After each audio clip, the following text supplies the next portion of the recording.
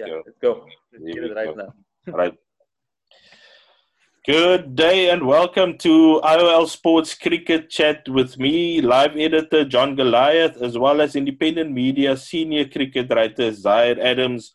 The breaking news this morning is that Cricket South Africa have confirmed that all independent and non-independent directors have resigned.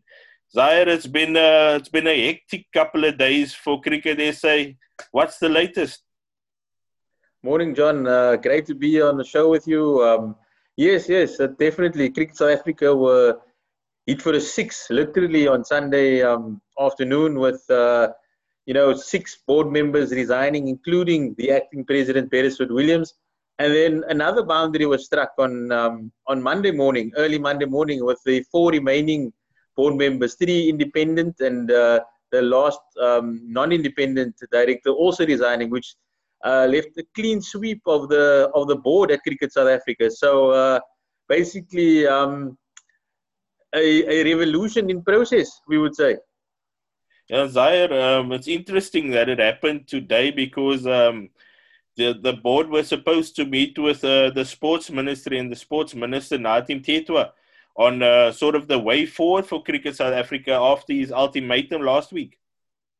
100%. So that's exactly what's transpired. The members' council, they had a meeting on Thursday evening, basically putting their request to the board, and in terms of the ultimatum laid down by the honourable minister, Mr. Nadim Tetwa, in terms of finding a way forward for South African cricket. And until Friday, Cricket South Africa had even released a statement saying that there had been no resignations, categorically stating that there had been no resignations. And then, a bit like Guy Fawkes on Sunday morning and Monday morning, firecrackers going off everywhere. So I think the message by the minister was clear that he wants the board to step down.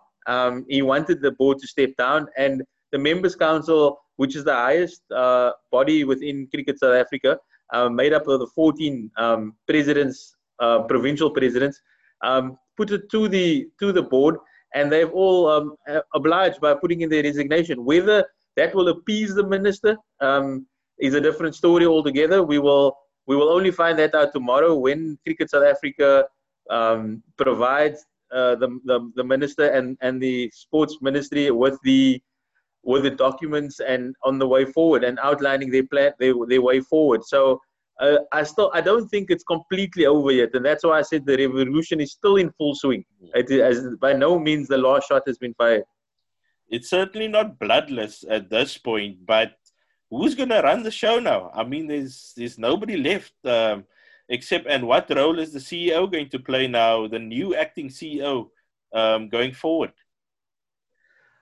So a new position has been created, an acting president of the members members council, Mr. Rian Richards from the Northern Cape. I think there are more actors in that CSA than at Bollywood at the moment, but that's just the nature of the beast. So Rian Richards, he will lead, he will hand over the documents. I think the acting CEO, Kugandri Govender, will also play a pivotal role in the organization going forward, and the new structure from a operations point of view. At board level, the suggestion is that there will be an interim structure put in place with a member of SASCOC, a member which is the South African Sports Olympic Committee, who runs sport in the country, a member, and also a member from SACA, the South African Cricket Association, a former cricketer, that will be nominated to the board going forward. And talking about SACA now, they've also released a statement saying this is a positive step for South African cricket. The resignations of all the directors. How do you feel? Do you feel this is sort of a step in the right direction to get cricket administration running properly again in South Africa? I think in terms of SACA, as you know, John, we did a story this morning on IOL Sport. speaking to exclusively to the SACA president, Mr. Opila Remela, where he outlined his views. He saw it as in his terms, it was the positive winds were blowing through South African cricket finally. In only his eloquent way, as Mr. Remela goes about these things. And he was truly honest that he felt that the time has come for, so a change in South African cricket, that the landscape, in terms of internationally, in terms of the revenue streams that South African cricket, Cricket South Africa are able to generate, and also domestically, the way the landscape has changed in terms of transformation, that the board does need a fresh outlook. They do need new individuals and different individuals to come in and really steer the ship. I personally think that in terms of the reputational damage that this whole saga from the Fundunzi report not being released has tarnished Cricket South Africa's image, because there are many hard-working employees at Cricket South Africa, cricket people, who every single day put their shoulder to the wheel to ensure that, that cricket from a grassroots level is played right up to the Proteas. And that is something that unfortunately was the focus was not on that anymore, and it was constantly on the board's travails, as we say. Yeah, but on a positive note, we will see some cricket next month. It's the start of the domestic season. It was a bit delayed because of COVID-19, and more importantly, the national team will be in action. No, that's absolutely fantastic news. Maybe cricket can return to the back pages and not the front pages.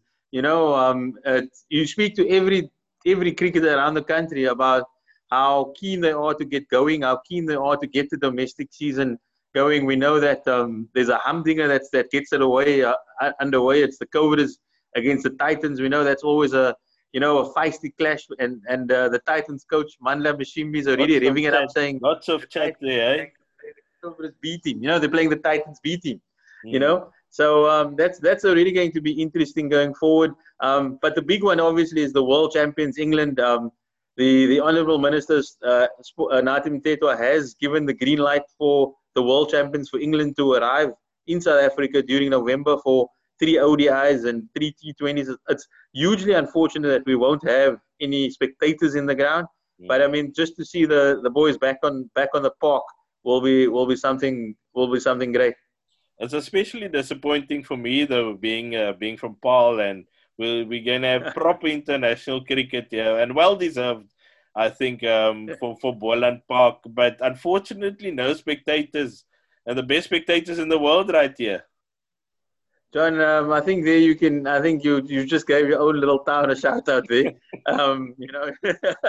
But I'm sure you can get media accreditation and we'll get you into the ground. So unfortunately, we won't have the gears of the peril around. But how? So South Africa and England will go into a bio bubble. How will that bio bubble work? In terms of, we know they are playing at Newlands and in Paarl, but are they going to stay together? Will they train together? Will they eat together? It's probably going to be weird for both teams. It's basically, I think England are quite used to it. They've basically worn out from bio bubbles already. They've been in a bio bubble since July. In England, they've had the West Indies come over, they had Pakistan come over, they had Ireland come over, they had Australia come over. So they actually had a full summer, despite the the COVID-19 interruptions. All set in the bio bubble. We saw the hoo-ha that happened when Jofra Archer left the bio bubble, and I think players need to become accustomed to, and unfortunately at this stage they need to, it takes a lot of sacrifice, but there's so much at stake. I mean, this tour alone is worth close to 70 million rand for Cricket South Africa. So for any player to breach the bio bubble, it would be extremely selfish, because there's so many livelihoods that depend on this tour going, and that's what professional sport is about. It's the livelihoods not only of the players but the staff and everybody related to the two organizations. We already heard that England will be setting in pay cuts for the world champions. They'll all be taking a 15% pay cut due to COVID-19, and they've had a full summer. So the real ramifications, the realities of the way it's going to work is that both teams will be staying at the Vineyard Hotel in Cape Town. And right opposite the Vineyard Hotel, literally a street away, is the Vineyard Oval, home of Western Province Cricket Club. And they will play warm-up games there, and they'll also train there, the English side. So it will be, and the entire hotel will be only accessible by the cricketers and the broadcasters. No, there will be no other guests during their stay at the hotel. So that these and this is coming at a huge cost to Cricket South Africa, and England too, who are paying their own chartered flight to South Africa. So the economics behind this is massive, and players have a responsibility to adhere to these protocols. Zahir, thank you very much for your time. It's been very enlightening, and hopefully we'll, as you say, the back pages will dominate soon when cricket starts again next month. But let's hope the administrators can get their act together so that, this beautiful game which we all love can thrive.